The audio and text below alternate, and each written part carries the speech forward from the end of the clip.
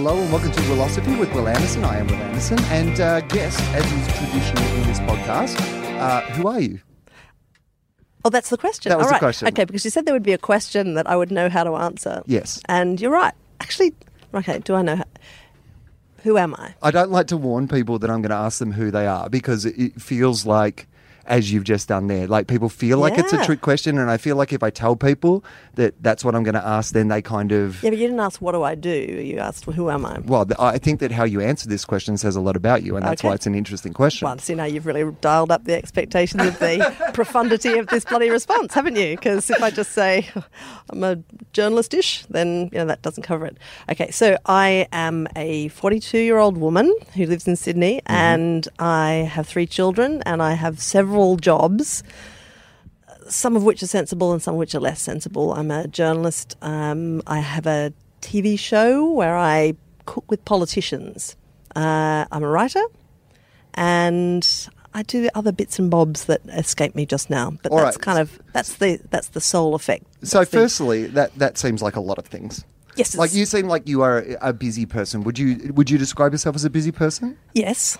But I mean, a lot of my busyness is more visible than other people's busyness. Like, I don't think that I'm the busiest person I know. It's just that a lot of the evidence of me being busy is more broadly visible You're than most busy. other people's busyness. Yeah. And also, I've got the I've worked out a slight trick about modern media, which is that if you're busy on several different platforms at once, it enhances your busyness. Like, you can be at home in your jammies and people are like, oh, I heard you once on the radio and I read something that you wrote and then I saw you on the television. You must be doing all 3 of those things all the time. So you must be really busy. And you think, I'm in my jammies right now. Right. Now, how much of your work is from home? Because that's interesting to me already. Like, is that idea of, like, workspace? Because I'm a person, we're here in the CJZ offices. Yes. CJZ are the people We who are make in the the room with the barred windows. I'm not sure what that means. I mean, it does actually look... I mean, this is an editing bay, but... Actually seems like a panic room to me, but that's okay. I mean, I think probably Andrew used to have a panic room. I imagine that Andrew Denton had a panic room, and now I that would he's pay money left, to see that. they've turned it into an editing room. I noticed that his office, like his corner office, now has like 8 people working in it. They were like, we're getting rid of Andrew, we're going to move 8 people into his office. And what did they do with all these specific purpose furnishings, Well, I mean, I imagine he took them with Yes, him, of right? course, yes. to Because, set I mean, he up a can't get those all remade pain again. dungeon in his own place, in his personal life. Yes, quite. No. I really like that old story about Kevin Rudd, when he became Prime Minister, bringing back Bob Hawke's old chairs for the Prime Ministerial suite. Oh, They I didn't know love that. they love to recycle between themselves. This is the chair that Hawkeye sat in. I know, but I thought there'd be some hygiene issues Gross. there. With I mean, you'd at least... God knows what that furniture was used for in the Hawke era. You'd want to mop it down. That's what I thought. Yeah. I mean, Bob. Yeah. Bob. I mean, Bob was our Clinton. Bob. You imagine He that Bob still was, is. Yeah, you imagine that Bob was doing more than Clinton was. He That just was got a away with busy it, office. You would be looking for right? And he was famous for also... You wouldn't take in one of those CSI black lights, put it that way. No. And he was famous for answering the door naked, I believe, Bob Hawke. That was a bit of a piece of his, right? Is that true or is that apocryphal? Well, I do know people Have you heard that? who have, but they were people who worked with him. I think he was Right. he was very comfortable. Wasn't like a in his Halloween own thing. skin. It wasn't really a kind of door knocking in his Right. seat kind of Sure. arrangement, as far as I know. What I loved, anyway, we cannot spend this whole thing talking about Bob Hawke because Okay. it would just be ridiculous. But But when I get him on, he'll talk about you the whole time. that is what I expect. Yeah. Yes. I think you'll talk about Hawkeye, actually. That's what normally happens. But he was also so madly into racehorses. And I just remember talking to Craig Emerson, who used to be his staffer, and he talked about the sort of prime ministerial day that would involve an actually quite significant time set aside for just getting across the form for Saturday and just like getting the bets on and everything. Now, are you talking in a briefing? Like, is this him just personally doing his own work, or has he got a committee together? Is he getting briefed on the Craig, races? who was an economist, Yeah. when he came on staff, said that was one of the most urgent things he had to get across, is like how to, And Barry Cassidy, who was press secretary for Hawke, I think I think it's Baz that's got a story about accidentally leaving the Best Bets, like the magazine with all of the info in it, behind one day, and like that was his one job to really manage the relationship between the Prime Minister and the press of this country, but more importantly be the guy who remembers the Best Bets magazine so that the Prime Minister can get a bet on. Wasn't it good when our Prime Ministers were into races and not racism? But it's a different... See, there you go. You see, you've got to really... You're doing a Gruen thing. You just did a Gruen thing just then where we're having a conversation. You've gone, okay, time to wrap this up and move on. And have you noticed that you have this capacity to wrap something up with a witticism? Like that's, so you've just gone a pun and you've gone edit point and now we're moving on to something else. Now, I think that's a very sensible decision, but it's a real skill of yours. You've just told everybody the secret, though, Annabelle. Sorry. And I'm not sure that... I may have to kill you after this. Patent it right now. Finally, somebody's seen through what I do. But that's exactly... I mean, we say it with the show, and I mean, people will get pissed off now because I'll tell you some feedback I get about this podcast. Right. People hate when I talk. It's my podcast. It's called Willosophy with Will Anderson. I'm just going to shut up for a couple of minutes. They're like, no, people are like, oh, no, it's not an interview podcast. This is a conversation. Sure. So, one of the things that we do with Gruen is we never put jokes into the show when we're making the show. Mm-hmm. So our idea is that the jokes are the icing on the cake, and I use jokes to finish a conversation and move on to something else. Yeah. So when we actually have our first script, there's literally nothing in there, and we have a rule in the office is we never leave in something just because we think it's funny. Right. Like it has to have a purpose for the show. And then, yes, I literally use the jokes to end a conversation but and move on to do you do that in your else. private life as well? Like you're having a conversation with like your mum or something and you're just like... What, bust a sweet pun on Dad and then just move like, on? That's it. Anyway, enough about Christmas, Mum. Back. Yeah. You're being wound up by your son. No, Anyway, only I guess, I guess it's like, that's interesting though. You're the first person who has ever noticed that that's what I do. I've never had anybody specifically point out, hey, this is what you do. But I notice it all the time, but I've worked on Gruen Nation with you and I spend most of that recording time just watching and thinking, how does he do that? Because it's a real timing thing, but I guess that's what you do. So, anyway. Interesting when you talk about television, because let's talk about the television program. Actually, let's do this first. Okay. Do you have a philosophy? You were kind enough to advise me of that question about an hour and a half ago. So I've had plenty of time to come up with a comprehensive philosophical view. I don't like people of the to world. think too long about it because I feel haven't like too much really either. And I think, as I'm not a big planner and I'm not a big, I'm not massively into extended reflection, but I think if I have a broad guiding philosophy in life and increasingly I think in work, it is probably that it's all things being equal, it's best to err on the side of generosity. That's about probably the closest thing to a guiding principle that I have. So tell me a little bit more about what you mean by that. I like it. It's a really fun thing to say, but give me a practical example of what you mean by that. Well, I think that life is a bit too short to create animosities where there aren't any. Uh-huh. And I also think that if you're generous to people, you get different stuff back from them. I've tried it a number of different ways, like as a journalist. Sorry, I should rephrase that. That sounds weird. Well, I'd like to hope that you've tried it a number of different ways in all aspects of your life, Annabelle. You seem to me like the sort of person who's tried it a number of different ways. And I mean in general. I don't mean anything specifically. But I feel like you'd be the sort of, you have an open mind, I would think. Is that a true thing to say? Yeah. In fact, I think I have probably an unproductively open mind. Okay. Because... people sometimes ask me, would you ever go into politics? And there's just no way I would, because I cannot arrive at a position of kind of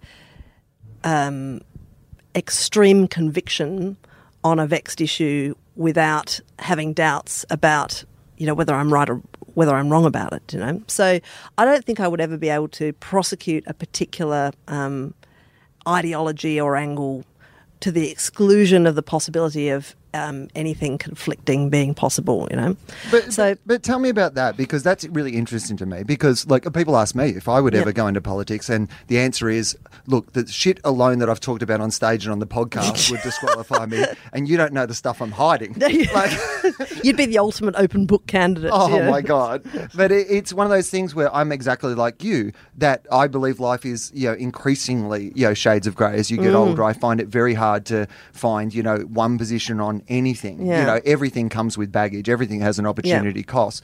But the opposite of that is, and let's talk about politics in this regard, is not one of the faults with our system that we have a thing that on one side and the other people are prosecuting these like absolute ideas, when the truth of it is that most things are somewhere grey in between.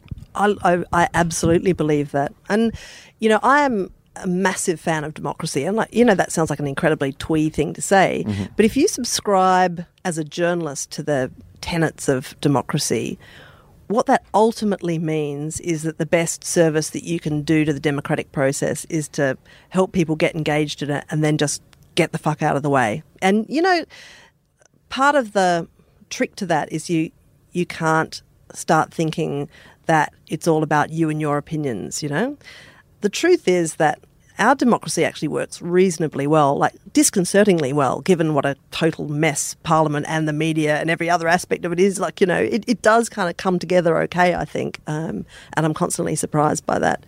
But I think that if I can be persuaded by advocacy from competing points of view, and I find that I can all the time, in politics, because I start from an assumption about people, which is that they are probably there for around about the right reason. And over the time that I've spent kind of covering politics, I'm more or less of that opinion. I mean, you meet some real dickheads who are there for the wrong reasons, and you meet people who are psychologically different from normal people, because you have to be, I think, to be in politics. But I never get sick of hearing about who they are and why they do what they do, because I think it tells me a lot about the process. So I'm just babbling, aren't I? No. I'm also a long way from my original premise. How did I get here? That's fine. I like where we've got to with this. I think this is really interesting to me, because that's kind of my, sometimes with Gruen, and I'll put it in my own world first before it comes to you, which is that sometimes I'll get feedback, from people saying, well, you're supporting advertising and marketing, like you are the person who is like, making this seem glamorous. Right. Whereas the trick of the show is always meant to be that you give them enough compliments that they will come on and reveal all their secrets, and that helps everybody, understand what's going on, right? You learn more by giving them a space where they're happy to talk about what it is they do, rather than being, like you said, confrontational, taking that approach of going, hey, you're all idiots and this is all shit. Well, I think what you do on Gruen is you give people a different place to stand to look at this stuff. Because, you see advertising all the time, right? And it's so ubiquitous that it is a shared experience for most of humanity, particularly on this continent, certainly. If you give people a different place to stand to look at something that's everywhere in their lives, then it might be interesting to them. It obviously is, but it's also useful, I think, because it gives them the ability to draw their own conclusions about what's going on. Now, that's not because you are lecturing them about what to think about what they're seeing. It's just you're giving them a little stepping stool to stand on to look at it. Well, and I also trust that the audience will then be able to use their brains to go, well, I agree with that or I disagree with that. Like, that the position of the program is more a question or putting this stuff forward and then trusting the audience to kind of, engage on, and make up their own opinions. But I mentioned that because of Kitchen Cabinet, your show. Yes, yeah. And particularly this week, and I don't know if you saw any of this. I don't know what you're like when it comes to... I know that I've been called a Nazi on social media more times in the last week than I probably ever have before. Right. Which is like someone called me a child rapist the other day. I'm like, whoa, guys. Hang on, what? That's... You rape one kid. I don't know. I mean, yeah, and reputation's with you forever. It's one of those things where, okay, so this is what I wanted to get to, which is the idea, and most of it seemed to stem from the fact that Scott Morrison was on the first episode of your show, and a lot of people, because of the, and I would agree, brutal regime that he oversaw when it came to Australia's border protection policy, some people were like, well, I don't want to see that person humanised in any fashion, right? And so I've not seen it. And I didn't, follow all the coverage, but I saw enough of that to know that that was at least some feedback that was happening. So I thought that was a nice intro into what your philosophy is in regard to making that show and what you're trying to achieve from that show. And I feel like that speaks to what you've introduced as your overall philosophy, which is this idea of generosity versus, being confrontational. Yeah. So can you speak to that and around that? Sure. Well, when we started making the show, I wanted to, much like what I said about you and Gruen, like I wanted to give people a different view into politics, I suppose, because politics is a constant in all of our lives. It's very, very, it's very voguish, I think. Well, it's pretty much a gut national reaction to say you're not interested in politics or you think it's full of bullshit or whatever. But actually, I think most people, when you get talking to them, do know more about politics than they claim to, and they're usually more interested than they, profess to be.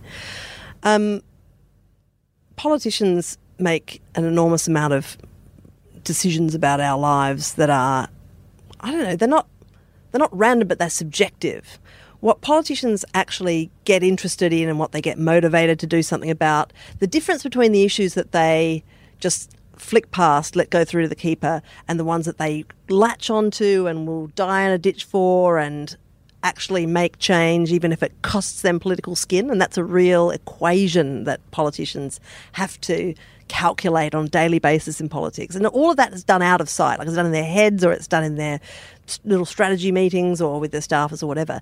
That's the stuff that interests me, is like, why does this idea catch hold and why does that one not? And often it's to do with their lives and what they went through on their way into politics and why they're there, and because that speaks experiences that speaks to that idea that you were saying about them all. Well, them not all, but a lot of them starting with good intentions. Yeah, like often you'll find that people got in because they were passionate about one particular issue or some local issue. Yeah. But I wonder what happens along the way, because it feels to me like the system, corrupts that out of them. And, well, not corrupts it necessarily. Maybe that's the wrong choice of words. But it feels like to me that, I saw it with Julia Gillard, who I had known personally just from, around the traps beforehand, and always thought, what a lovely person, and what, she'd be great leading this country. And then by the time she got there, seemed so hopelessly compromised by a bunch of deals that she made to really, own the position. Compromise is a really taxing process. It's also a totally inevitable one. Like, it's really hard to get through a life in politics without compromising, and you see them change as they go through. Now, sometimes it's change, some of it's changed for the better and some of it is changed for the worse. I think that they go through a process of understanding. I think that there are so many issues, problems to be solved concurrently, that if you're going to get anything at all done, you've got to form alliances with people and you've got to make deals. I guess you've got to decide how far you are prepared to compromise on a particular issue.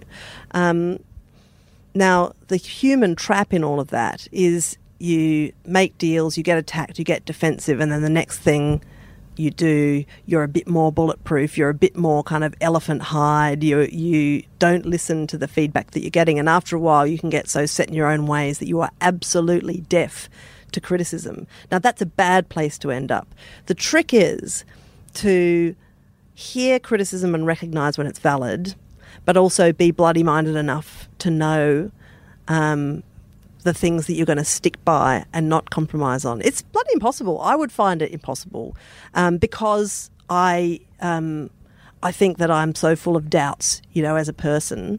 I think it actually makes me an okay journalist. Lee Sales once wrote this little book called On Doubt, about the virtue of doubt in journalism, and whether that's someone telling you something and you doubt, you think, I think you're lying, or you are full of doubt in a more broad way, in the sense that you don't allow yourself to get seized or caught up with a particular version of events. You allow yourself to be open to other interpretations, then I think it's quite a valuable thing. Now, going back to the Morrison thing, right? Yes. So when we decided to put that episode first, we said, well, look, there'll be people who will really hate that, because he is of the divisive figures I've encountered, my time watching politics, he is really one that people really reserve some very white-hot anger towards.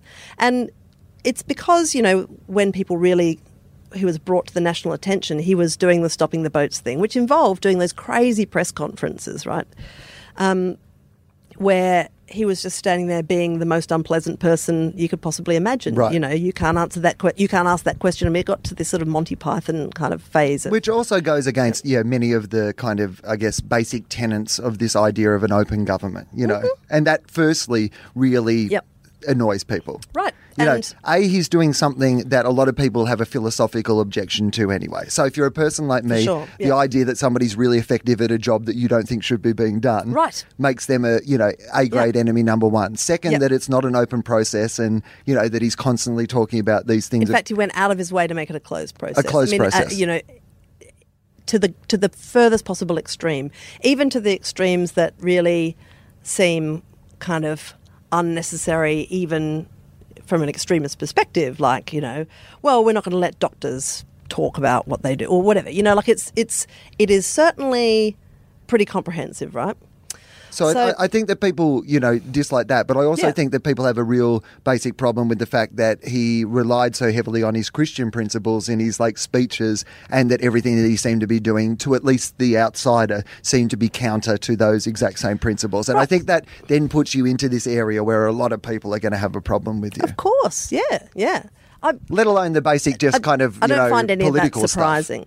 Nonetheless, I think, even if you really don't like someone, and as I've already explained, I view my own function in this process as, it's really important to me to be consistent with everyone that I talk to, right? And it is a benign interview format. Of course it is. I mean, that's what it's designed to be, because when you go to someone's house, you're polite to them because you're in their house. In some ways it's a very old-fashioned sort of concept and an old-fashioned show. But it's also one of those things where, again, and I want to hear more about this, but the fact that you go to someone's house, the reason you can go to their house is because there's an assumption that you're going to, you're not going to shit on the floor, right? Yeah, right. And so you get invited to the Apart party. from that one time. Yep. And you shit on one floor. Yeah, exactly. That's true. But, that's part of it. And then if people open their eyes, you can, even just from looking at what someone's house looks like, you can learn a lot about them. Or from the fact that it's the first time they're cooking, or the way they talk about what they... Or in Scott Morrison's case, the fact that he taught himself to cook earlier this year. In the hope you'd be on the show? Well, he denies that. I bet that's what it is. All part of his leadership plan. But I mean, he's like, okay, I've got to get all these. I've got to be treasurer. The guy's on a charm offence. Anyway, look. Well, but that's interesting to me. So, talk to me about going into something like. So, you say you go into these things being neutral, but you go in also knowing, someone's record and what they've been doing and those sort of things. What's your approach? Before you go there, I'm really interested in how do you plan it? Do you have sort of things that you want to get to? Are you very talk me a little bit through that. Well, we do a lot of research on the person, and what I'm looking for is stories that they can tell. If you go to dinner at someone's house and you turn up and you've brought something and you're not quite sure where to put the wine, and it's all awkward at the start, but then you kind of get into, if you're sitting there and cooking with them, then you're talking about you're finding out a bit about them, you're being polite to them, obviously, and then you sit down, and if you notice, you sit down and have dinner, and then you kind of get on to probably slightly meatier subjects. Right. But I mean, it's I foreplay. see- It's like, you know what I mean? Like, Well- it's a date and, like, you know, you do the gentle stuff first. You don't just, like, you know, meet each other in a, you know, on a plane and fuck in the toilet. Like, No, there's a process That's to happened it. on remarkably few of the shows that we've Right. done. That's a different series. But no, you're right. It is prepared in the sense that you want it to be a story about who they are. Yeah. And I think sometimes you do get, you've got to kind of work on it pretty close. I don't go in there with a kind of script. It's more like a shape of the kind of questions that I want to ask. And so what I'm always looking for is stories that a person can tell. Because once you can let someone talk about themselves, it's easier for the audience to learn, you know, about them. Because you see them in their own environment telling a story on their own terms. And it has to be on their own terms. It is a subjective format, absolutely, because you're letting them tell their own story. Now, that's infuriating for a viewer who doesn't like that person or who thinks they're full of shit, because they're screaming at the television, why don't you put your foot on his throat and ask blah, blah, blah. But look, and I know that people find it contentious. And it's really only a thesis or a technique that is really tested when you are viewing an episode conducted with somebody that you do not like. Because, you know, I'll do a show with somebody that people are like, oh, God, it's the greatest television ever. Oh, God, it's just so fabulous. I love that person. I love them. And you think, well, you probably love them already, Right. to be honest, you know. I think the show works best when you see someone that you think you know everything about and then you find out a bit more about them, or you think that they are a bit different in person from the way that you expected them to be. Now, with the Morrison one, you know, like I said, he's a highly contentious figure. But also the thing that I found really interesting about him, and this is probably the most important thing that I learned in the process and doing that show with him, is that of all the politicians I've met who have gone, you know, I mean, being immigration minister, people are going to hate you anyway. Right. It's not a job where there are answers that please people, no matter what your approach is. And whether that was, you know, going back to the Rudd days where they came to office vowing to overturn the kind of Howard-era detention centre, detention regime, and then spent a number of years kind of basically coming back to it. It's never, like, it's awful and it's difficult and it's very hard to get a clear answer on how to handle that issue without really upsetting a whole lot of people. But what you've just said then is why I wish, like, more people like you were in politics than the people who are black and white. I'd be no good. I'd just be, you know, I really would be. But I just think this is But this is one of those issues. It's a diabolical issue. Tell me why people can't do this.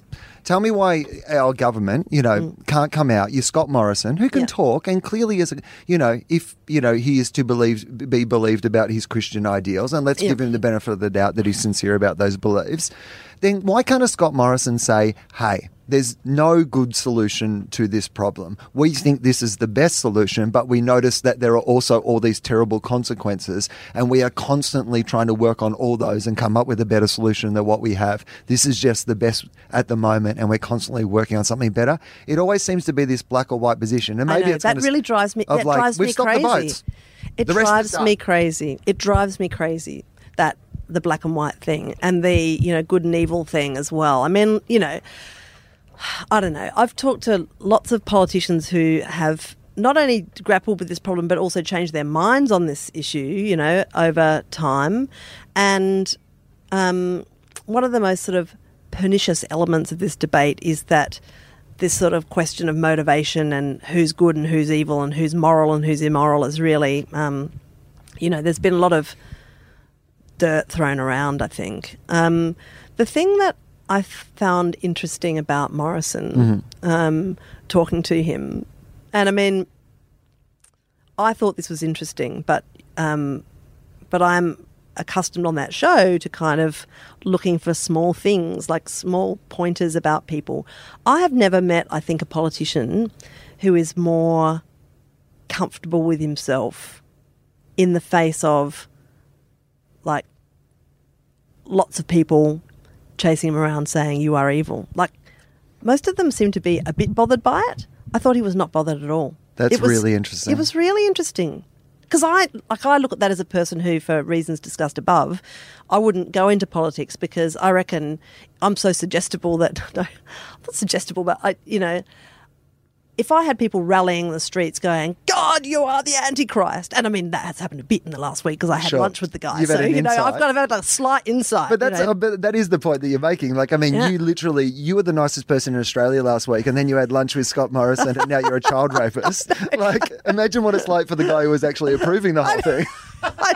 Imagine, I know. I mean, he must have been getting some feedback. Look, I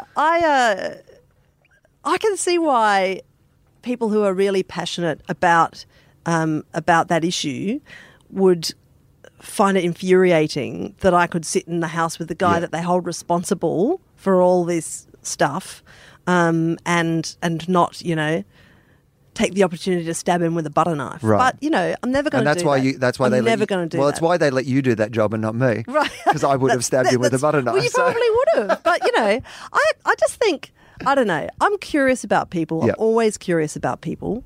And I like to hear about their lives. I think it's interesting to know that stuff. I just always do. And I think we have a lot of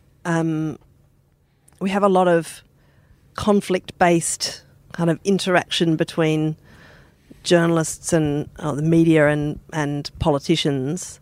I think there's some space to do it a bit differently, given that we've got, all of this digital space sloshing around, much more than, we had back when you were working in newspapers, right? Like, well, I mean, the other thing is you put your chumminess on Front Street, which is what I like about it. I don't agree with Andrew Bolt on a lot of things, but the one thing that I do agree with on is like the idea that if you are going to be someone who's prosecuting a certain case, or if you have a certain friendship with somebody, like at least he puts it out there and says, I have a friendship with this person, and thus you can see his perspective through that. I think that your show puts that on Front Street. You're going, this is going to be a friendly conversation. Whereas like a lot of the time in the media, when you're reading things, you don't know who's friends with who and why, Joe Hockey's always getting a great write-up from this guy despite blah, blah, blah, or whatever. I mean, at least there's a Front Street on this that says this is a friendly conversation. Well, that's the way it's designed to be, really, because I think it's never going to be the technique that kind of replaces what journalism does. Absolutely not. Absolutely not. How do you react to the criticism? That's you generally. You talked about Scott Morrison being a person who obviously is a bit Teflon about it all. What do you mean, being called a Nazi or being called a sort of non-journalist sycophant? I mean any criticism. I'm not a Nazi, how are you with feedback? I'm okay with it. I find it. I think that it's reasonable that people have they want to know where the line between journalism and entertainment is. And I think it's a line that has got a lot more blurry. But I also think, I'm also getting older all the time, and I'm less worried about just doing the things that I think I'm good at and just thinking, well, if you don't like it, switch it off. Like, there's a critique that it's a sort of a nefarious, creeping, tendency in journalism. I don't agree with that, really. I just think there's a whole lot more stuff that goes on now, because journalism and media and commentary and all of that is no longer contained within the constraints that once contained it, i.e. Number of pages in the newspaper and number of hours in a television news bulletin, which is like even 15 years ago, the way that people got their information about politics and so on. Now, I remember when I was in the press gallery and I was writing for a newspaper, and I thought it's interesting to me that the amount of stuff, the insight that you can get into politicians when you go and have a beer with them or whatever, they tell you different stuff from when you're having an interview with them. And sometimes it's stuff that, sometimes it's just stuff that's funny. But sometimes the funny gives you an idea about how their relationships with other people that they're making deals with and stuff work. And you get an idea of their position, not only in the political firmament and how that works, but also where they view themselves. And you know what? If someone is making decisions about your lives, I bloody want to know about that person's view of where they belong in the continuum, Do you think you're a left-wing person? Do you think you're a right-wing person? How do you view yourself in comparison to the rest of the rest of the population, you know. I find that stuff interesting. Now, people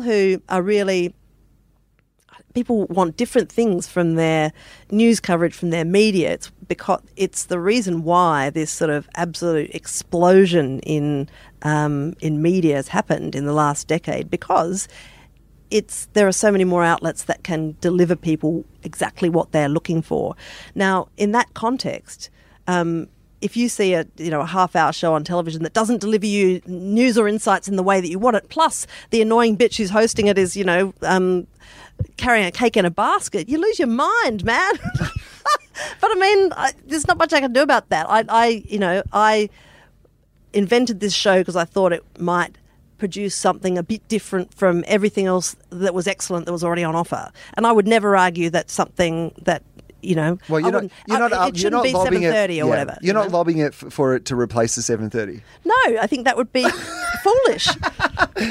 Every night. But I just think if you can offer a bit of extra insight, then it's useful. I also think too, people find their way into being interested in politics through different ways, and I do think it's incredibly snobby when people think, oh, you can't comment on politics until you've digested, every daily newspaper in the nation and read weighty texts. I mean, people learn about politicians in all sorts of different ways. Oh, absolutely. And they're all perfectly... and everyone's vote counts the same. They can be useful. Right, exactly. So anyway, your question was, how am I with the criticism? Yep. Look, when things get into a bit of a pecking party, and last week, I couldn't even, look it's at social crazy. media without some extremely, heartfelt epithets. And they were generally from people who really care I normally like you, and I care about... situation to which they didn't feel that I applied enough kind of grunt. Uh-huh. And my view is, the second I start treating people on that show depending on, in a way that absolutely is dictated to by my opinion of their policies, is the day that show becomes an absolute waste of time, because if I'm just being nice to people that I think are right and horrible to people I think are wrong, then the show becomes about me, which is just really stupid, right? So I don't feel like I don't read that stuff or think, oh, God,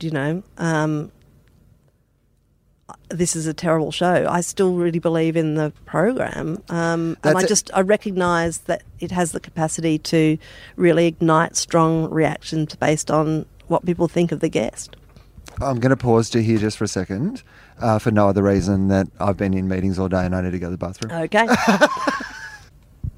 Okay, we're back. I was very quick. When you're trying to rush, but at the same time you don't want to be too quick because that implies you didn't wash your hands. So it's sure. I always have to do a speed wash of the hands, and then as I walk through the office, that straightened out. Yeah. But not only that, Annabelle, what I end up doing is that I end up doing a show of wiping my hands on myself, to just really no, I wash my hands. I'm really putting a show in. Is there no paper towel or anything in there, or you just want to make sure that everybody? Oh, my hands are almost dry by then, but that is purely so that people don't think I haven't washed my hands. Has someone ever accused you of not washing your hands? I mean, is it? It's weird that I'm obsessed with that, but I have two things that I'm really paranoid about: the fact that people don't think I've washed my hands. Right. In fact, I've often. Are you worried that other people haven't washed their hands? I mean. No. You're not one of those. I'm not germphobic carriers. in any way. No, not in any way. And I have animals all over the house, and I eat shit off the floor, and I do. In my office, you've got a bulletproof immune system as a result. I mean, in my office, out the back of the amount of times that I just pick up something that was on the table that I've half eaten, or smoke something that was half smoked, or I don't know how many days it's been there for. Whatever, I'm fine with that. Okay. But I don't want people to think that I haven't washed my hands in the toilet. And the other one is, I can't have anyone thinking I made a bad smell. That's my... Wow. Don't like it. That one's gross. So if you're in an elevator and there's... So what happens? So you just say, ha! But then you're not vulnerable to the he who smelt it dealt it suspicion? Okay, if we're in a communal place, like a plane, you can't do anything about the fact that there's just random smells happening all the time, right? But I won't go into a toilet if I open the door and there's really, a smell, not because I can't not handle the smell, but because I don't want to come out of there and people to think that's my smell. Right, so you're happy to deal with the smell. Yeah. Some of those smells are almost physical, aren't they? Almost palpable. Like a really intense, one will just be. It reminds me of that great line of Clive James's when he was writing about having an interview with someone with really bad halitosis, and there's this great line where he says. He mentions sort of in parentheses while writing this up, by this stage, his breath was undoing my tie. And it's the greatest evocation of a smell that is so intense that it almost has a form. What do you have any of those little weird quirks? Is there something that you're particular about? Is there anything that you're particularly paranoid about or that you just like is one of those little Annabelle things? Oh, hygiene-wise, almost nothing. I'm just a terrible slob. If I feel like I've, picked up after myself, over the course of a day, I feel vaguely smug. Were you always that case? Yeah, well, see, I grew up on a farm and, What sort of farm was it? Sheep and cereal crops. Still is. My folks are still there. But whereabouts was that? On the Adelaide Plains. Oh, on the Adelaide Plains. The Adelaide Plains. I love that Adelaide. Flat and Adelaide has plains and hills. Oh, I don't go to the hills. It's scary. No, you're plain it's weird. people. I'm a plains person. Yeah. Is there a little... But it's dusty. It's so dusty that, really, everything's always covered in dust anyway. So it has absolutely lessened my commitment to rigorous household cleanliness because you just sweep up, the dust's back again. Right. Also, we had mouse plagues the whole time. So basically, if my auntie drawer is not full of mice, I'm perfectly happy. You're fine. It's a low bar. It's like I had 3 mice this year. And I do remember when I was a little kid, it's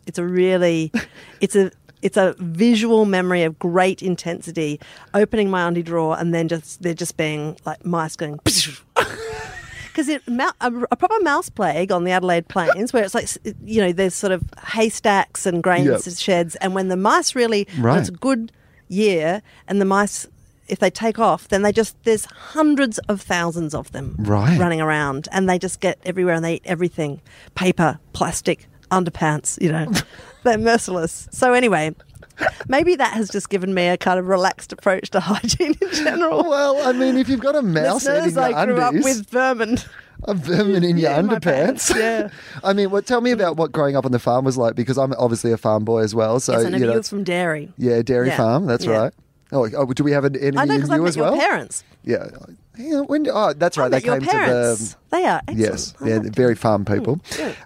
So they're still on the farm as well. But what was your experience growing up on the farm? Do you have brothers and sisters? I have an older brother and a younger brother. And okay, so you're in the middle. Did that inform you in any way, do you think? Or did being the only girl in the family, the only child girl, none of that? I wasn't massively conscious of sort of gender, really. I mean, I was probably a bit of a tomboy, I suppose. I just play with my brother and... But you didn't have an awareness of that at the time because you're a farm kid, right? No, most farm kids are kind of tomboyish. Yeah. It's hard to be a princess when you're gun. like... Yeah. Oh, yeah. I do remember once I found myself covertly admiring my school friends like Barbie dolls. She had one of those like Barbie dolls. Right. You may not be aware of this, but it's like a giant disembodied head, and it's purely for hairstyling purposes. Oh. Yeah, so it's like a head of a Barbie, giant, like actual human size, with hair, and then you style it. It's supposed to be a sort of like play around with hairstyling Barbie. Yeah. It's a confronting Barbie. I'm not going to lie about that. Yeah. But it was quite... I mean, the other part that it would be confronting as well, the headless Barbie. Yeah, That's exactly. Just the weird... There's plenty of those. Yeah. That's a good point, actually. They're found everywhere. Yeah. And I remember Did it have the same hair, or were you able to put different hair and wigs on it? Or was it always just the Barbie hair? It's just the same blonde hair. Barbie's hair is always the same. Like sometimes it's perm, sometimes it isn't, but it's generally... But this is what it was. But I remember once thinking, I wish I had one of those. But then I thought it was so embarrassing to have that thought because really... there was nothing girly at my house, and it was sort of, I think I probably took the view that extreme girliness was probably a bit embarrassing. So, I didn't ever ask for a Barbie. But if someone had given me one of those big head Barbies... Did you work on the farm? Were you you were put to work? Yeah. Well, we did, not in a kind of down the salt mines sort of equation, but we always worked. And in school holidays, when I was sort of a teenager, we worked all summer on the farm. Yeah. And what were you like at school? Like what was a young Annabelle like? when I was about 12, well, like at the end of year 7, which is kind of the end of primary school in South Australia, I got a scholarship to this school in Adelaide. It was quite a posh girls' school. And and I went there to be a boarder, when I was 12. So I kind of moved into the city when I was 12. That was pretty, different. But by the way, just for the record, this podcast should be called, instead of Willosophy with Will Anderson, it should be called Will Talks to People Who Got Scholarships. Oh, the really? The only thing that's been consistent through almost every episode of this show is the role of scholarship in the life of people that I've talked to. So talk to me about that. Was it one of those ones where you had to sit an exam for the scholarship? Is that the kind of way that it worked? Mm-hmm. And so you were academically, you were doing well academically, obviously. Yeah. And so how did that change your life then? Well, I mean, I kind of wound up at this school just living there, right?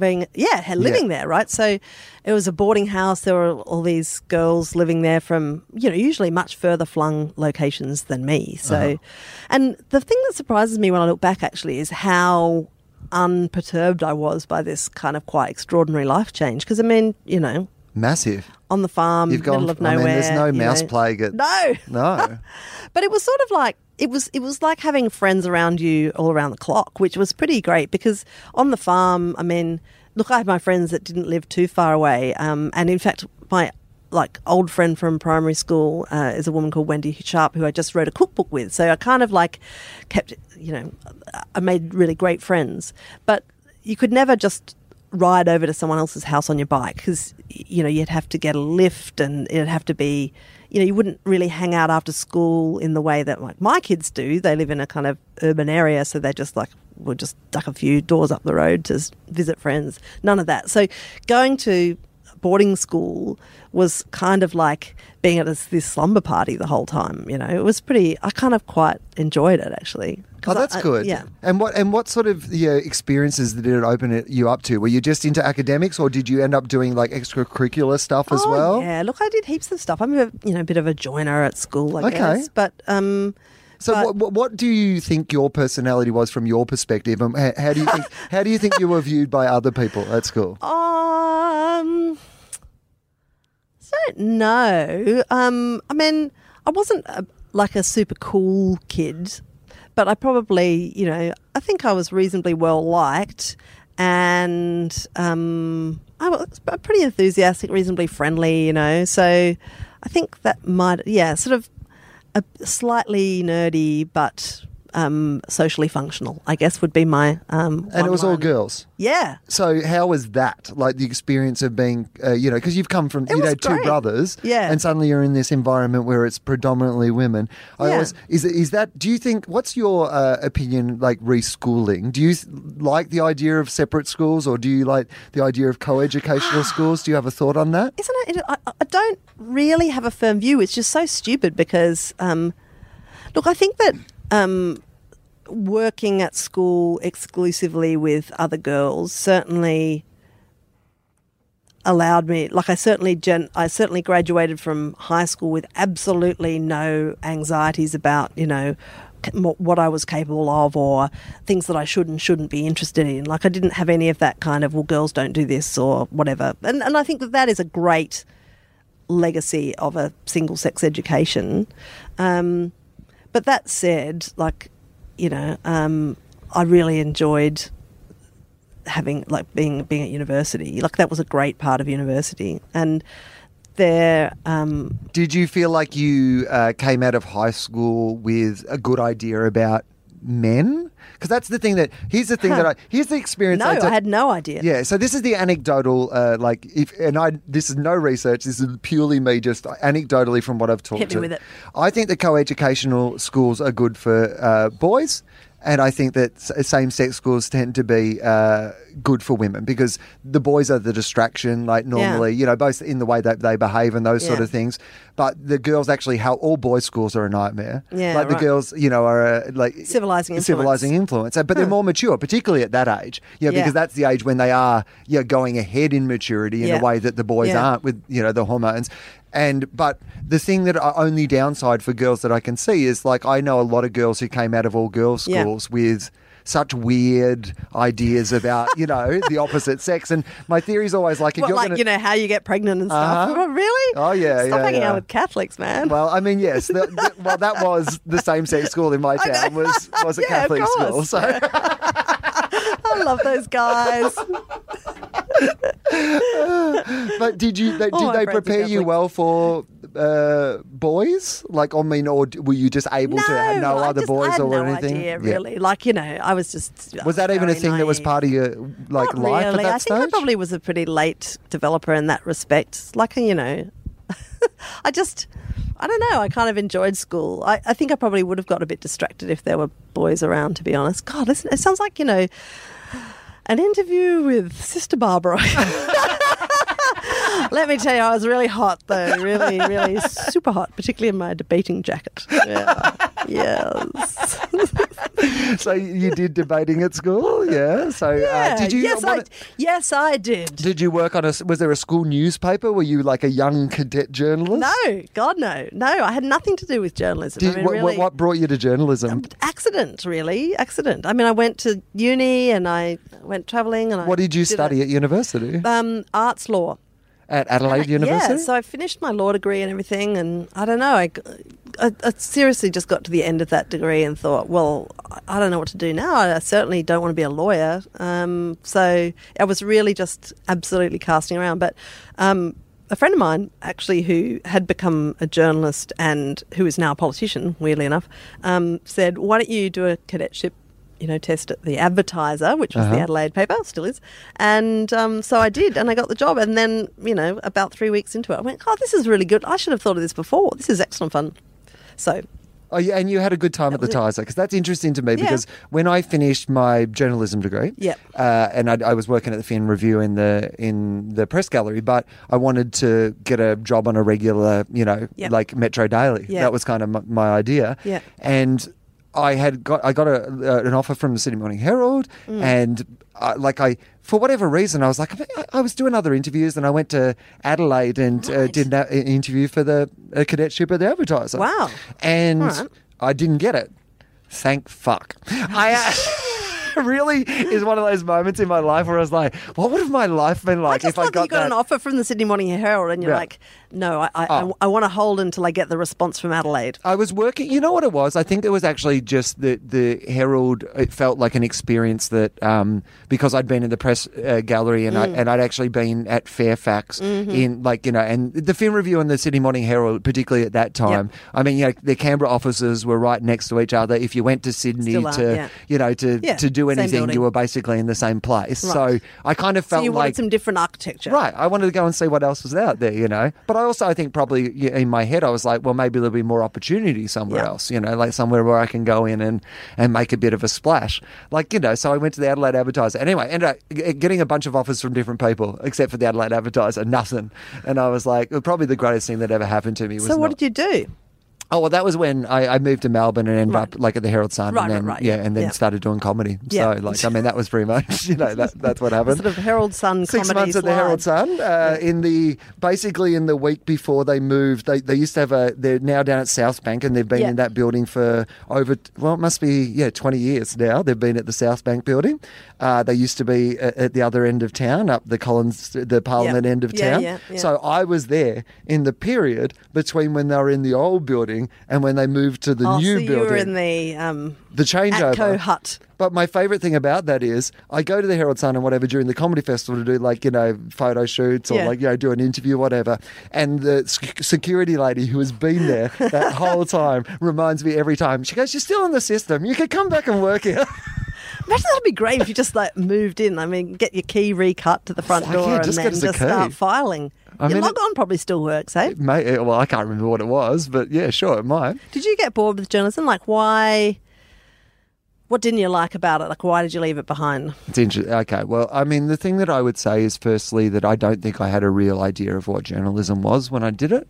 I honestly don't believe that I did. Do you have a better idea now? Because traditionally it's people who don't do journalism that have the best idea about what it should be. Or at least have the best feedback to give you, in the same way as people who don't do comedy like to give you feedback about how comedy should work. It's a democracy. Everyone I get it. gets a vote. Right. Well, then everyone gets their opinion, you know, and I get the right to go, you're a fucking idiot.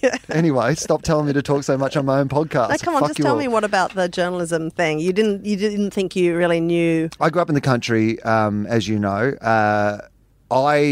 From when I was a teen, like I've said this before, we're here in the building that used to be, Zabrudas, because I grew in out of this building, and a man who used to, sit in that office down there that's now got 8 people working in it, Andrew Denton. I used to watch television shows of his called The Money or the Gun, and it was I remember that. a brilliant television show, and it was funny. But it was journalism. Like, there was an episode called The Year of the Patronising Bastard, which I mention all the time, but it was about disability. And it was the first time that I'd ever seen someone really genuinely talk about disability in a way that was not insulting, but was so revelatory and also so celebratory, but without, glossy. It wasn't some, aren't the disabled great? It was a realistic, genuine look at the way that we look at disability, but also the lives of disabled people. But it was also, wall to wall funny.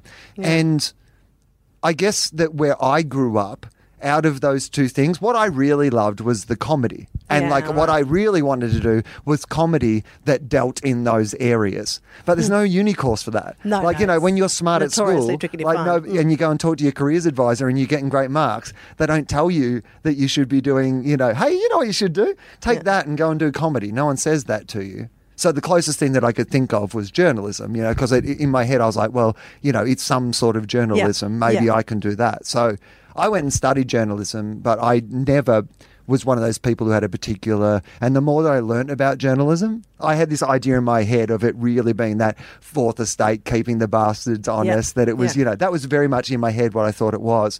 And the more and more I learned about it and the more and more I saw of how it worked, the more and more I got disillusioned with that and was like, right. Yeah, okay, this is not for me. I want somewhere where I can say exactly what I want to say in the way that I want to say it. I think there was a lot of the constraints, the transactional nature of it. I had this great boss in the Canberra Press Gallery called Tom Burton. I don't know if you remember Tom. I remember him. He was a brilliant journalist and the guy who also advised me to leave the Canberra Press Gallery. No, because I sat down with him for advice. I said, I've got all these offers and but I don't feel like my heart's in it. And he was like, leave, go and do something else, find something you like. And I'm always very grateful about that because I, at the time I was doing fine. And sometimes I think that doing fine can kill you. Sometimes I think you can float along in something for way too long because you're doing fine at it, And but I was very lucky that I was there in the sort of Keating, Hewson, that time, the unlosable election, all those sort of things. And I remember him sitting me down and talking me through a conversation he'd had with Keating about being on the drip and not being on the drip and how all that worked. And even then, I guess I was naive. I think that's probably what it was. I was a country kid. I grew up on the same road as my grandparents grew up on and that my dad's lived on all his life and my parents voted National all their life and the only politician I'd ever met was Peter McGoran, this was not, I wasn't a worldly kid, and I was at university in Canberra. So, so I just guess the more I learned about it, the more that I didn't really... Well, I didn't feel like it was functioning in the way that, I saw myself having a place in. How do you feel that journalism is? What do you feel like the current state of journalism is? Well, it's... obviously it's a lot of things. It's all over the shop in lots of ways because it's trying in that completely disembodied way that things are that are a composite of a lot of different people and a lot of different enterprises. It's struggling to accommodate all of the change that's come our way in the last 10 years, 15 years. That sort of... So I think about journalism, right? And I think of journalists covering and reporting on and commentating on cataclysmic change that overtakes other industries, right? Like, so car manufacturers or forestry workers or, and it's kind of we're covering it as a news story. What we kind of get messed up by is when it's happening to us, because the media industry is an industry apart from being a really big chunk of a functioning democracy. And when there's a survival threat in the air in any industry, it makes people react in different ways. Now, in some ways, what's happened to the media industry, or more broadly than that, I guess, the communications world in the last decade and a half is hugely exhilarating and a great democratization of process. I mean, I think that is the story of media. It is more democratic the further that we evolve. So if you think of way back when it was a punishable offence to print the Bible in English, and then the massive fusses that were made about television and radio and who was going to destroy whom. The trend is inexorably towards greater choice, greater participation by the end consumer.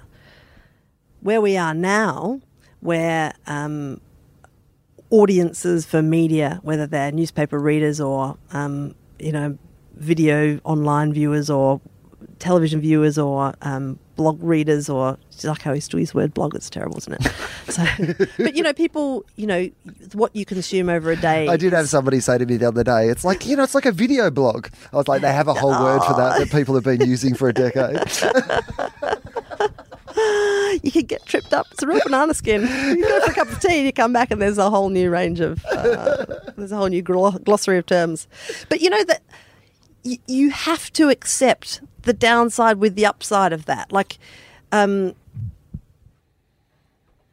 you are a reporter, or even if you're looking at business entities that are media entities like newspapers or whatever, you know a lot more about your audience now because you can see exactly what they read and how long they read it for and how their eyeballs move while they read it and, which bits they liked and which bits make them switch off. I mean, every TV show has got a minute-by-minute switch on, switch off kind of ratings mechanism, and newspapers know exactly which stories people like to read, which is why you look at the newspaper and it's all man rapes girlfriend in bar, and you're like, oh God, what? And then it's like an East Midlands footballer from the UK or something, like people read stuff that is kind of shouty at them or is intriguing, which is why you've got all of those headlines that now say things like, it was a beautiful wedding, what happened next will revolt you. You think, okay, what is that? Anyway, I'm rambling.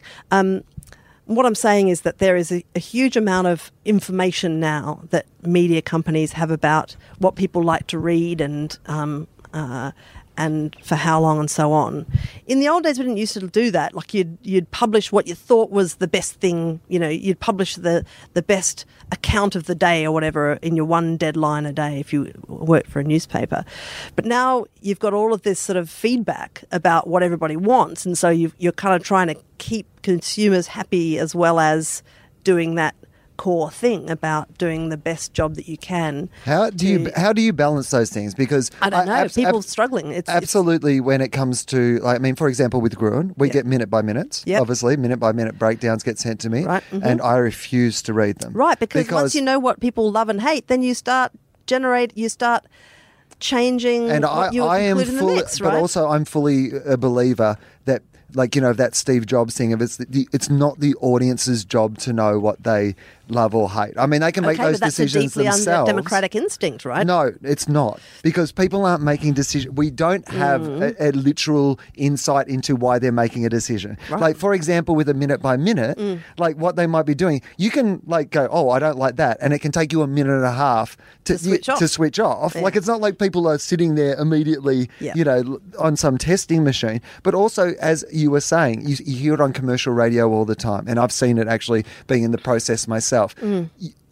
A show works because it's a real balance of things, right? Sure. But then you suddenly go, oh, well, people love when you talk about your girlfriend, and then suddenly it's only him talking about his girlfriend, and then you're like, oh, well, actually, I don't want to... Do you know what this is like? Do you know what this is exactly like? It's about opinion polling and politics. Right. Exactly the same phenomenon, right? Because the better the information gets, the more paranoid people get.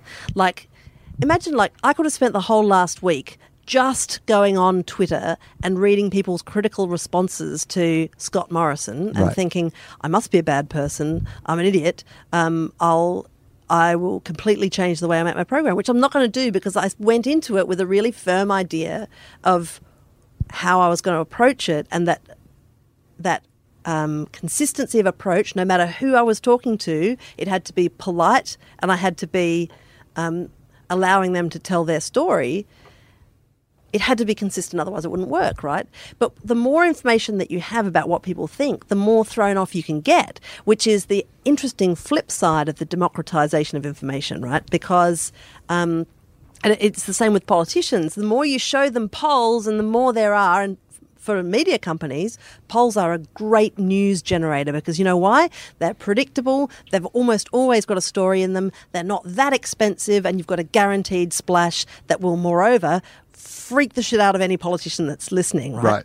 And then once a politician has started getting guided by polls, like they're like, well, I did this and then my poll ratings went down, so I'll never do that again, you know, then you are starting to engage in a deeply conjecture-based process of decision-making. Right, and this is why I come back to this idea when you were saying before about, you know, it's an undemocratic idea for me to, you know, but I think that we spend so much time, and this is that polling-driven thing of worrying about tomorrow, you know, the 24-hour news cycle. Well, I was just teasing you with that remark, but I agree with you to a certain extent. At least I think that the comment is valid, and I want to address it, which is this idea of, like, you know, talking about those, kind of clickbait headlines, you know, what happened next, you won't believe. Or, you know, even the fact that if you'd only read headlines, you would have a completely different idea of what the news is these days to, you know. Hey, hang on. Sam the Bachelorette's a bully? She's not, actually. It turns out the weirdo guy who got evicted first still has a problem with it. That's what the headline should be. Weirdo guy who got evicted first from Bachelorette, still he was a weirdo. But that's my favourite headline from today was, who is that supermodel? She was married to Seal. Heidi Klum. Yeah. And it was the headline, I think it was Heidi Klum, was Heidi Klum entirely unrecognisable in Hollywood costume. That was on the front page of a paper, online. I just went, that's hilarious. It's the least surprising headline ever. You're supposed to be unrecognisable in your Hollywood costume. Whole point of having a costume. I know. Jesus. It's just works of extreme obviousness that are nonetheless newsworthy. We look at this idea of, like, you can see, hey, a bunch of people clicked on this because we have this clickbait headline. But at the same time, what that doesn't take into context is the idea that, you know, readership is going down. And I wonder if this short-term gain, the fact that when I click on that thing and that story is not about that, it makes me less likely to trust newspapers, to trust media, and then generally because it's a gimmick. You don't consume. And it's the same thing with politics. Yes, you can, short-termism these things, but eventually, if you're just following the polls, you lose an overall sense of trust, not only in you, but also in the system itself. Well, because there's a kind of triple bottom line accounting going on here. Like, you know, politicians, particularly if they're already feeling a bit jumpy, will read a poll and think, oh, shit, you know, what I'm doing isn't working. Quick change. But those polls don't ever pick up a deeper truth about the relationship between electors and leaders, which is, what is the point of having a democracy? We elect people to do things that we wouldn't be prepared to do ourselves, right? And sometimes that means doing difficult things, and sometimes it means having the courage to propose unpleasant truths or things that need to be done which nobody would like to do themselves, you know. And so that the element of knowing that there's someone there who will make a difficult decision is, I think, one of those really deep needs in politics that doesn't ever appear in opinion polls. And for instance, if you have a look at all of the bullshit that's been talked about, climate and carbon pricing and stuff, I mean, if you had to pick an area apart from immigration policy that is more full of human weakness, frailty, 180-degree turns, panic, poll-driven paranoia, you know, those two are the areas, right? And with climate, you know, when did Kevin Rudd's numbers go down, it's when he kind of, having spent all of this time convincing... Greatest moral challenge of our time. To walk away from that, you know, was the point at which people just went, well, hang on, I thought we were all, I thought you were going to do this difficult thing, So it's tricky. And look, I still think that politics is a platform where transcendence is possible. Like, I do think that advocacy is still possible. I think that because the process is so equipped now with opportunities to take a little peek at how you're going, it's not just throw everything you have at it and risk everything you have as a politician on this big thing that you want to do. It's full of nuance and feedback and, oh my God, it doesn't seem to be working. It's not too late to change direction, And in being manoeuvrable in that way, in accordance with public opinion, I think that often political leaders actually erode their own authority to do difficult things. It's interesting to me. I don't want to keep you forever, and I know you've been really busy doing press and stuff. And but I do. There's a couple of things I definitely want to talk to you about before we finish up, if that's okay. Sure. Yep. I read your book, The Wife Drought. Thank you. I very much enjoyed it. I thought it was a very interesting idea. I'd love for you to talk to me about the idea of being a mother and being a wife and being a professional and, all those things and how you approach all those things. Was it ever, okay, well, I guess, which came first? Were you married first? Did you have a child first? Well, I'm not married. Oh, you had but we've been together forever. Okay, cool. And we were together for, I don't know, like at least a decade before we had any kids. Yeah. And in fact, in the end, Jeremy was just like, well, come on, are we going to have children or not? Because... So it was him, firstly, who was kind of... Because do you think that when you went into it, you thought, I will have children? Were you a person who had that in your mind? I think I probably thought I would down the track somewhere. Yeah. But, I got this job that I really loved and I got right into it and I really enjoyed the work that I was doing. I started at the Advertiser, I got transferred to Canberra pretty soon and then I worked in Canberra. Jeremy came over to... technically we're the same age, so you may have got that job that I went for. Do you know, I got the last spot on the cadetship program as the cadetship counsellor. I would love me on day one. I would love if it came back and it was just down to the two of us, and apparently I couldn't spell. His name only had one L in it. Clearly, See, I got full marks on the spelling test, and it was like they were really hard words as well, and so they thought that I might kind of have a future as a sub. Oh, man. Imagine if I pipped you by one just because I could spell seismograph or and something. then, the next year, spell check came along. Yeah, I know. The world's most instantly redundant skill. Thank you very much.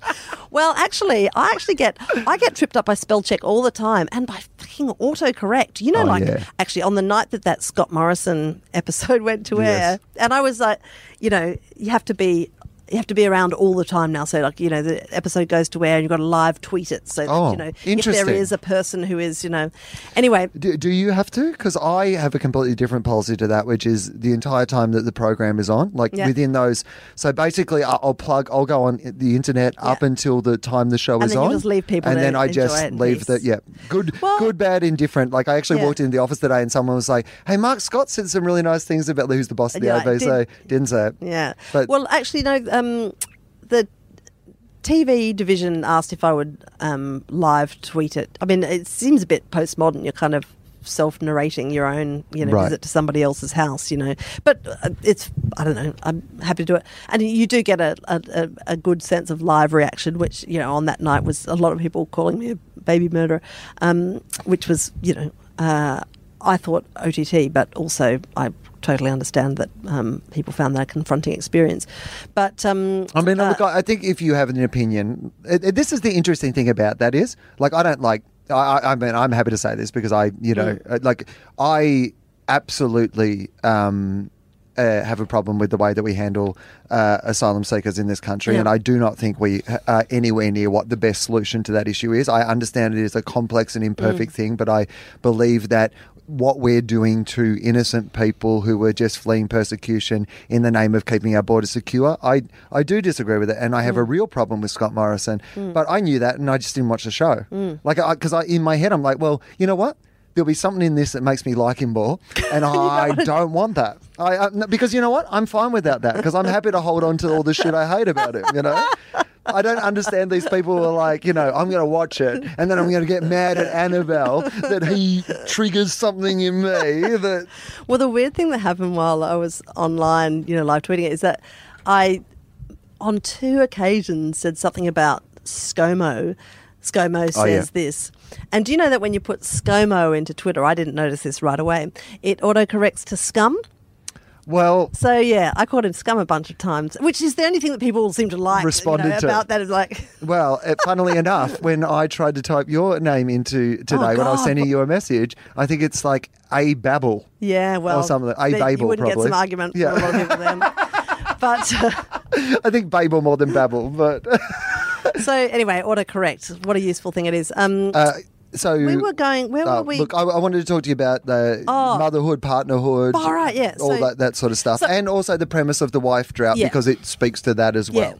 So I'm, I guess, typical of my generation in that I kind of went. I started a job, loved it, got very into my work, and at Parliament House. When I was working there in newspapers in the press gallery, it's just like a round the clock life. It's an all-consuming, and it's a great, like, if you're interested in politics and if you're interested in journalism, it is this sort of quite demanding life. And it can be more, 18-hour days. It's and long. Also it's one of those lives where and I'm sure this is in a lot of industries, but it's one of those ones that has a culture of the more you throw yourself into it, the more you're rewarded by it. Yeah, that's true. You're kind of expected to then go out to dinner and drinking or continue working on your... it's particularly when you're in Canberra, because that city is set up for politics. Yeah. It becomes all-encompassing. And you have your ears open all the time, I suppose, and everything that you see, even down to, who do you see having a beer with whom, and you sort of pick up a lot from those movements, I suppose. I mean, it's a weird town in that way, obviously. But so I suppose, I always thought that children would be something that I would do, when I got a minute, sort of thing. And I suppose that when I thought about having children, I always thought about the things that I would lose. Like I really, I thought I love sleeping in. I really love sleeping in with a passion, and I really like reading. I like lying down and reading for hours.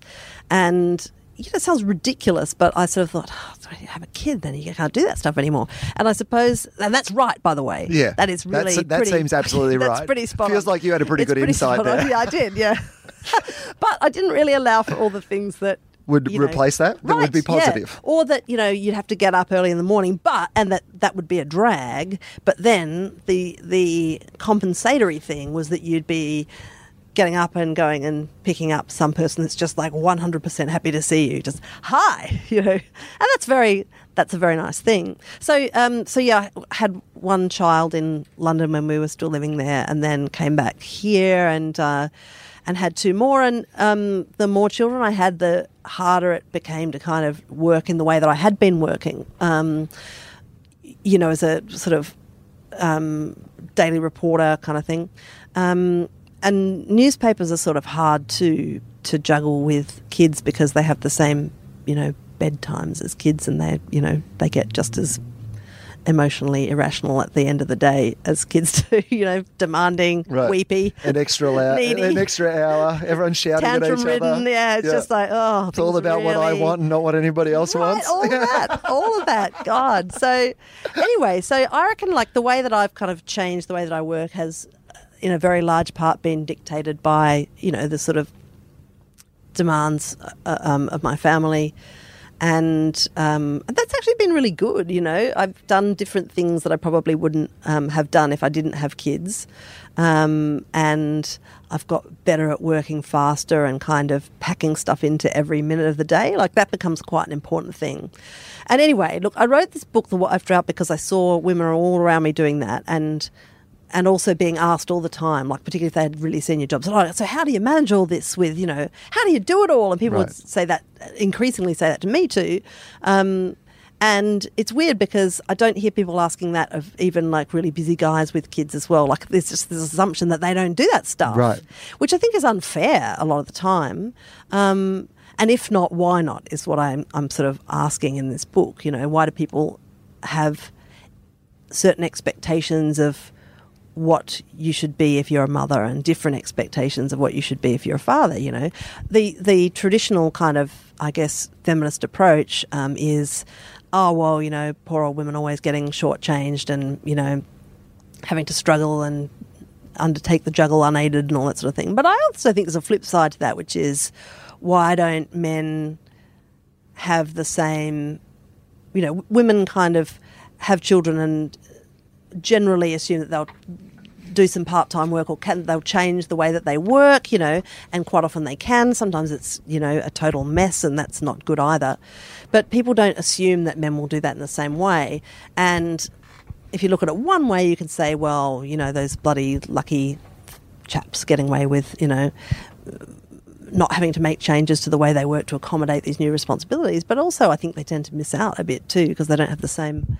That was one of the things that I really responded to, was that kind of premise of and I'd never quite thought of it in the same way because I've always thought, I don't have kids, but I'd always thought if I do have kids, I have a great job.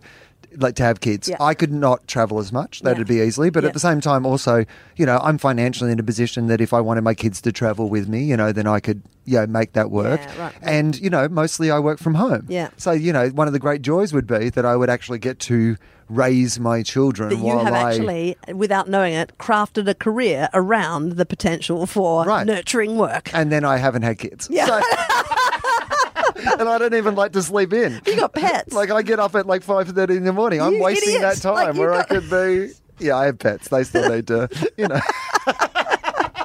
Have you thought this out properly? No, but one of the things I loved was, and I think this is one of the things that's at the heart of this debate, because it comes up every time we hear this in Parliament. You hear somebody saying, when we have a cabinet, when we have a population that is more women than it is men, where we have more women who are graduating university than are men, yet... and look, these are statistics people quote a million times, but the percentage of CEOs, the percentage of women on boards, the percentage of women in our cabinet, the fact that there's still only 5 or 6 and people think that's great, how can that be great? Surely low base. It should be 50-50, some version of 50-50. Yeah. That's what it should be. And if it's not, in this day and age, that means that this system, because they always come back to, well, we're promoting on merit, I know. which is fine. But if you're promoting on merit and this is the result you're getting, the system's wrong. Right. The system's broken. Which is what amuses me when we have this big argument about, quotas and stuff, and everyone's like, well, we'd hate to think that, what I love, my favourite argument against quotas is, but it's so unfair to the women. I mean, how unfair to the women who got promoted in that system. They'd just be sitting there thinking, oh my God, I'm so unsure of myself. Did I get here on my merit or because I'm a woman? I'll never know. And I think, and that never strikes the 95% of... As they look down at the urinal. ASX 200 CEOs who are blokes and wow, I'm a part of a group that's a minority of graduates from university and yet a weirdly comprehensive majority of people in decision-making positions merit, of power. It just kicks in later, the merit. Yeah, the merit kicks in later. Oh, that lovely merit. Yeah, it's late life merit, mate. Round 30, your merit really kicks in. It's latent merit. But that is the issue with that argument, because the argument makes sense. If you say, we want the best people, we're going to choose on merit. Sure. Great. But if you look at the world, if you honestly believe that men and women are equal, or that, in a general sense through the general population, then there must be something wrong, right? Then there must be something wrong if this is the result. Yeah, okay. Actually, some of the really interesting things that some corporate leaders are doing now, and I actually think this debate about women in positions of power has come along. There are people taking it seriously, not just as an equity question, but as a business question, which is a really interesting and I think long overdue way to look at it. Because there's an emerging body of research now demonstrating that companies that have better gender balance on their boards and in their senior management do better, right? This is where it starts to become of interest to, people who are driven by a profit motive. Because you say, not just, oh, well, Beryl from accounts is whinging again about how we don't have any women on the board. It becomes, what is this business missing out on by not using all of the expertise in our organisation properly?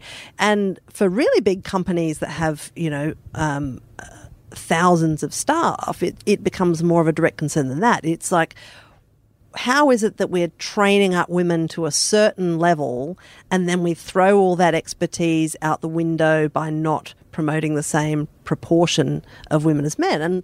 And when they start asking questions like that are really business management in spirit, rather than, is it fair that there be women in equal proportion to men? It's not an equity argument, it's a business argument. And it's been demonstrably proved time after time that if we give people, if we give women equal access to these things, and if you have more women, working it is better for the economy. It's just a great business decision to be made. But the thing that I wanted to talk about was an insight in your book that that was the first time I had really, it provoked me in a way that I found really interesting. And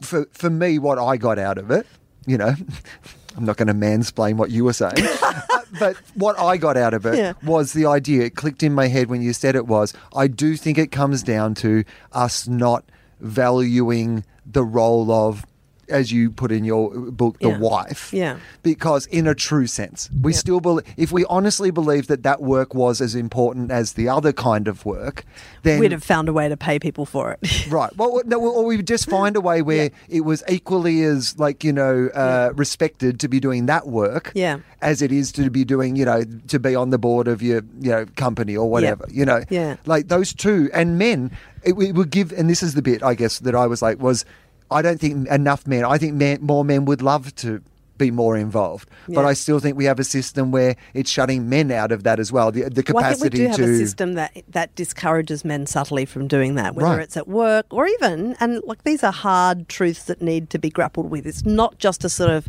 men are evil, poor old women kind of thing.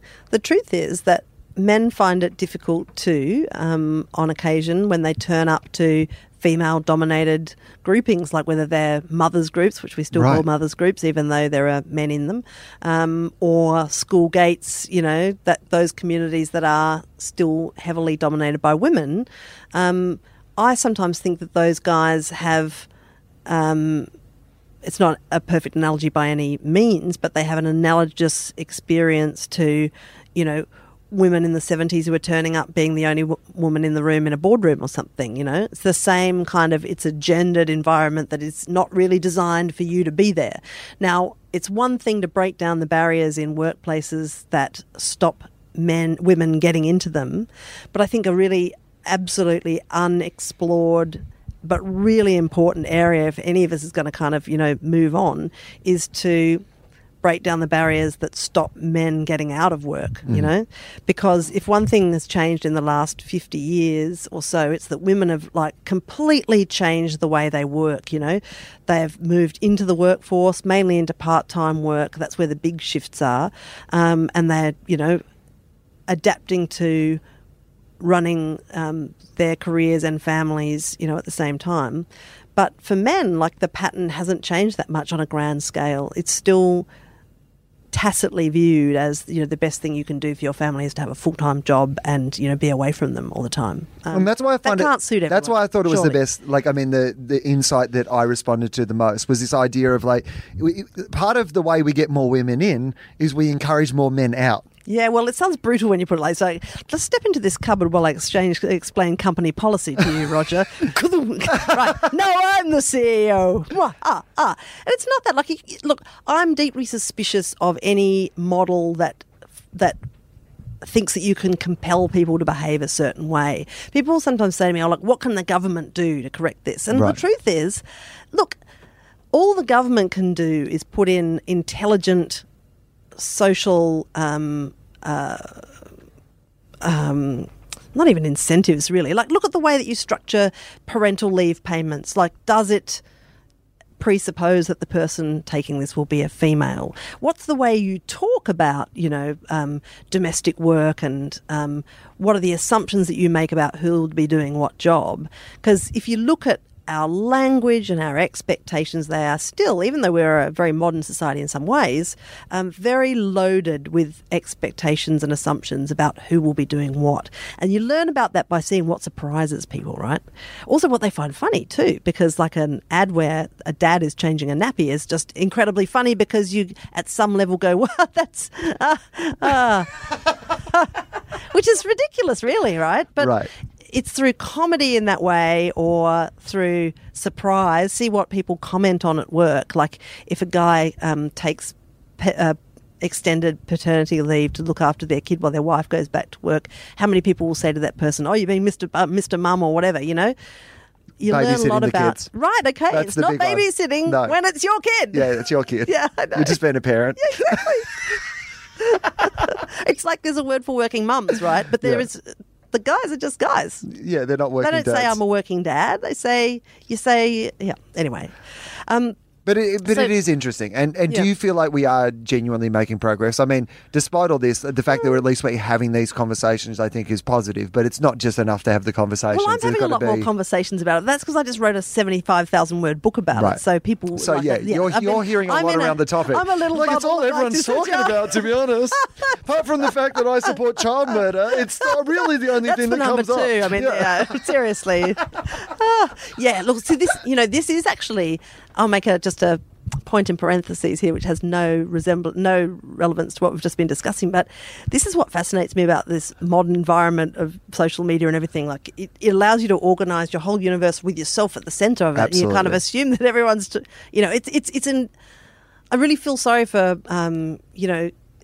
kids who are kind of dealing with how to be a human and how to relate to people when social media is the platform on which they're learning a lot of the time, and it's a really unrealistic representation of the world. The world does not give a flying fuck about you most of the time. But social media is both the best and the worst of the world, and most of the world is somewhere in between.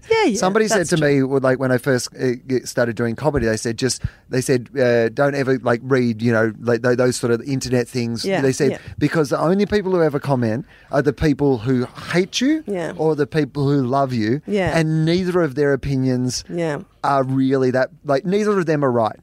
Because you are not a perfect person and you are not a perfectly terrible person. Yes, that's You are true. somewhere in between those things. And so, absolute praise or absolute condemnation are probably never particularly helpful going forward. Yes, what you want is the genuinely disengaged. Right. I just want someone who's familiar. There's no turn on genuine lack of interest. We have gone longer than I promised. Wind me up with a so I'm witticism. going to Come wind on. you up. No. But I still have one more question because I always like to ask this. Okay. What do you think happens when we die? You have a lovely rest. Yeah. Do you have a belief? Or do you have a spiritual Not really. belief? Are you a religious person in any way?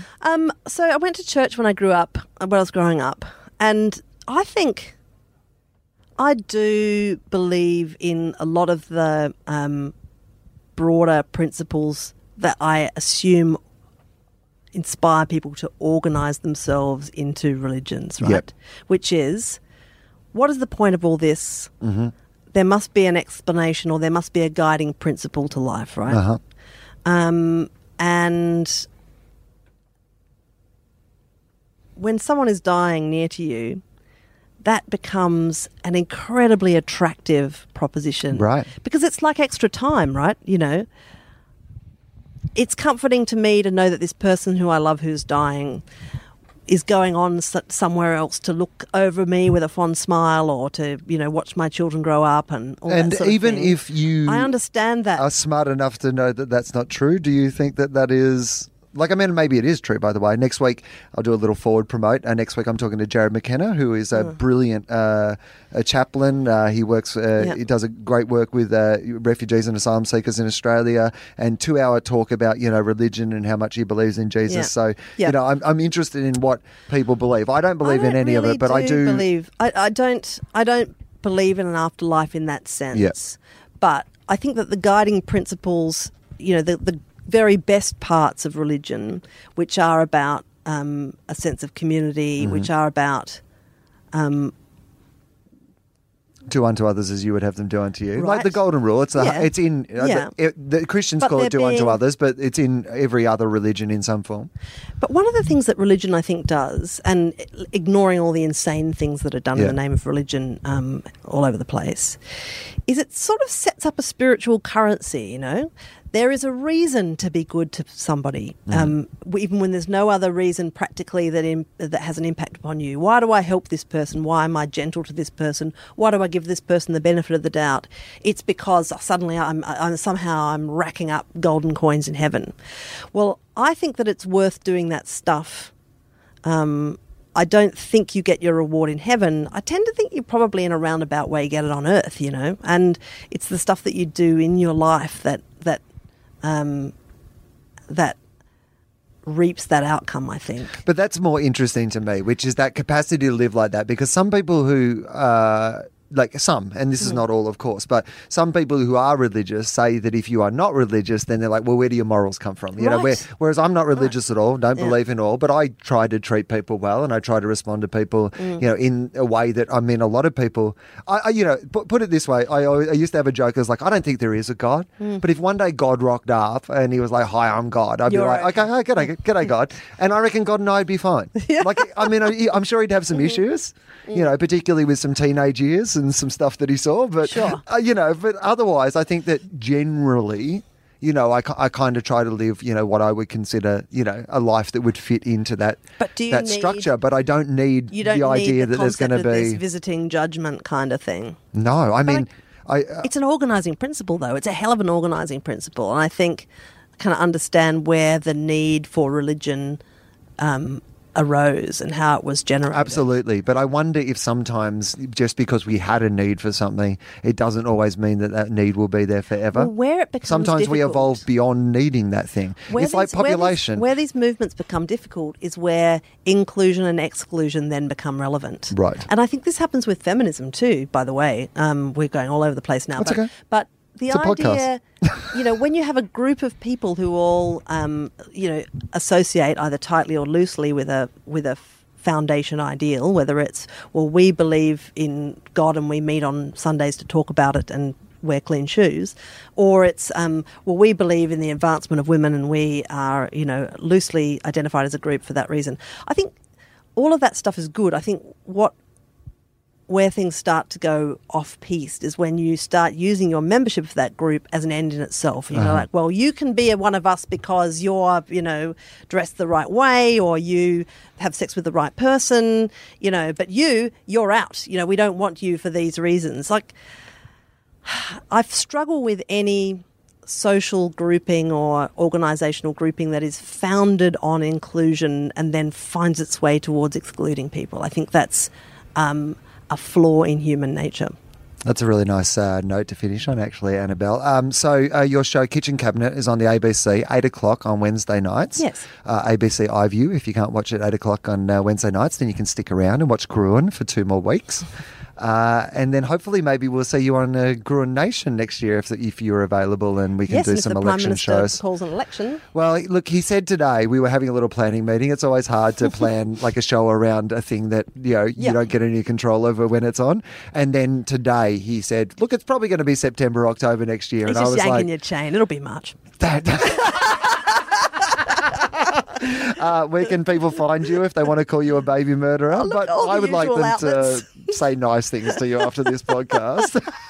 You are very kind. Thank you. Well, thank you, Annabelle, and thank you for giving me extra time. I appreciate that. And I'm going to do a little plug. I am on All This Week. If you want to hear someone who is not as considered and not as it won't be as nice to Scott Morrison talk about politics, I am doing my Political Will show at Giant Dwarf, which is the Chasers Theatre here in Sydney, Thursday through Saturday, the next 2 weekends. Look, it's not like a polished show like my normal show, but if you want to see 80 minutes of me ranting about Australian politics and what I think, then this is definitely the show for you. There's only about 50 tickets left for the entire season, so get in quick. That'd be cool. Annabelle, thank you very much. Thank you for having me.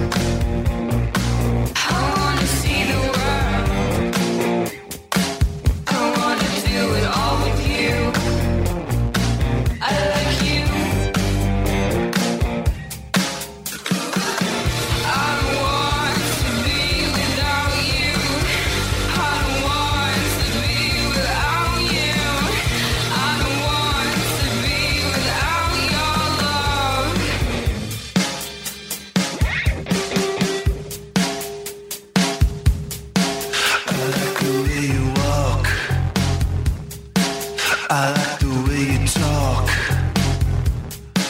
Well, I like everything about you. I like you. I wanna be your man and help you understand.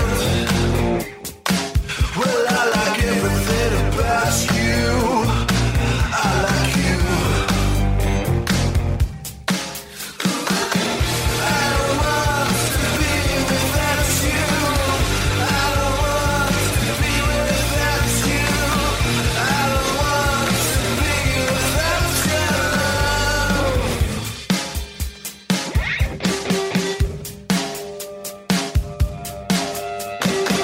You gotta know I can't be without you. You gotta know I can't live without you. Well, heaven knows I can't